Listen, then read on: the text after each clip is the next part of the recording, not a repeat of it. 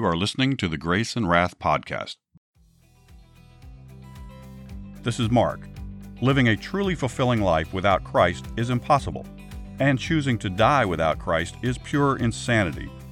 Repentance of sin and belief in the gospel of Jesus Christ is the only way to be saved by God's grace from God's wrath.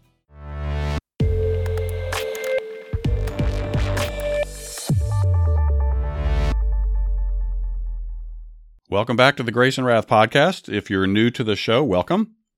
In this series, we're telling Bible stories in chronological order and adding tips and commentary to help you share the gospel more easily and effectively. Today's story is Jericho. We're in the book of Joshua. While the people were still in Gilgal, Joshua looked toward Jericho and saw a man standing nearby with a sword in his hand. Joshua walked toward him and asked, "Are you for us or for our enemies?" The man said, "I am captain of the Lord's army. I've just arrived." Joshua fell down and worshipped. The captain said, "Take off your shoes because you're on holy ground." The Lord said to Joshua, "I've given you Jericho, its king, and its army." He then gave exact orders on how Jericho was to be conquered. When the day arrived, Joshua arranged the people. He had part of the army take the lead. Behind them, he put 7 priests who were to blow ram's horn trumpets. The Ark of God was behind them. The rest of the army followed the ark. Joshua told the people, "Don't say one word as you march around the city." As they marched around the city, the priests blew the trumpets, but the people were silent. Once they had circled the city, they returned to their camp and spent the night. They did the same thing the second day and the third. They repeated this march around the city for 6 days. Early on the 7th day, Joshua told the people to follow the same procedure, except on this day, they were to circle the city 7 times. He said, "After we have marched around the city 7 times, I will tell you to shout. The Lord will then give you the city. All the people and animals in the city are to die, except Rahab and her family. You're to burn everything, except the gold, silver, and things made of bronze and iron. These are to be set aside for the Lord, but be careful. Don't take anything that is set aside for the Lord, or you will be set aside for destruction." So that day the people marched quietly around the city 7 times while the priest blew the trumpets. After the 7th time, everyone stopped. Suddenly the priest blew the trumpets one more time, and Joshua yelled, "Shout!" The people shouted, and the walls of the city fell down in front of them. The army of Israel marched straight into the city and destroyed it. The 2 spies that Rahab had protected immediately went to her house. They brought her and her family out of the city alive. Everyone else in the city was killed, and everything was burned, except the gold, silver, and things made of bronze and iron. Joshua then proclaimed a curse on the city of Jericho. He said, "Any man who rebuilds this city will lose both his firstborn son and his youngest son." So the Lord was with Joshua, and his fame spread throughout the land. Rahab and her family were put in a safe place outside the camp of Israel. Eventually, she married an Israelite from the tribe of Judah. In time, they had a son named Boaz.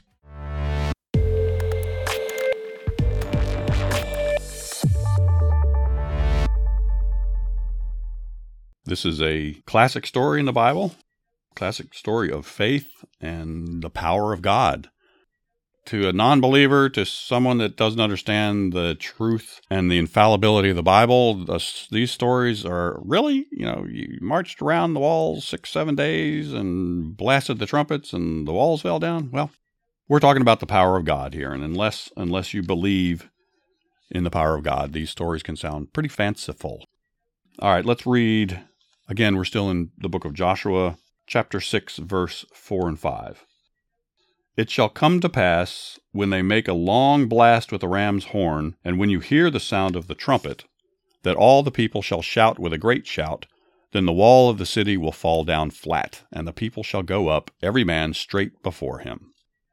In this incident, when Joshua seizes the city of Jericho, notice the emphasis on the presence of the Ark of the Lord, which contained the tablets of God's law, the 10 Commandments. The Ark is mentioned 10 times in this chapter alone before the city walls fall down. So if we want to see the downfall of the enemy, The presentation of the Ten Commandments must precede the victorious shout of the gospel. I think I've mentioned this before in previous episodes. We are to provide the law to the proud and grace to the humble. And if you think about that, a proud person, a person living in their sin, and if someone is living in their sin, they are prideful. They are their own God. Their sin or whatever vice or whatever it is that is about them is greater than God Almighty. They may not know how to verbalize that, but that's the truth. If God is not number one in your life, your sin or your vice or your self is number one in your life. And a person like that, like I was a very prideful person loving my sins. I was living the high life, literally and figuratively. But I would not have been in a position to understand or accept the grace of God's love and the grace of God's salvation, His saving grace, His special grace. I needed to be humbled by knowing about my sin and accepting the wretchedness of my sinful nature. Is God number one in your life? Do I have graven images or something else that I'm worshiping more than God? It could be myself. It could be my money. It could be my position, my status. Have I kept the Sabbath? Have I used the Lord's name in vain? I mix those two up. Yes. Have I always honored my mother and father? No. Sorry, Mom. Sorry, Dad. Love you guys, but I was a mess. Have I murdered? Well, I have thought hateful thoughts. So in the eyes of God, I'm a murderer. Have I committed adultery?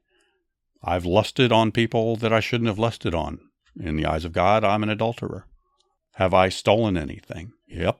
Have I lied? Yep. Have I coveted? Oh, absolutely. I want what he's got. That's the law. These are what we need to humble the prideful with before they can be open and accepting of the grace of God. If you haven't already, I encourage you to heed the Lord's call, turn from your sins, believe the gospel, and receive the gift of salvation that Jesus is offering you right now. If you like what you're hearing, please like and subscribe to the program, and please consider giving us a good review. It really does help. You can also find us on Instagram and Twitter at Grace and Wrath, and on the web at graceandwrath.com. Thanks for listening. This is Mark signing off for now, so ride hard, pray often, and talk about Jesus wherever you go.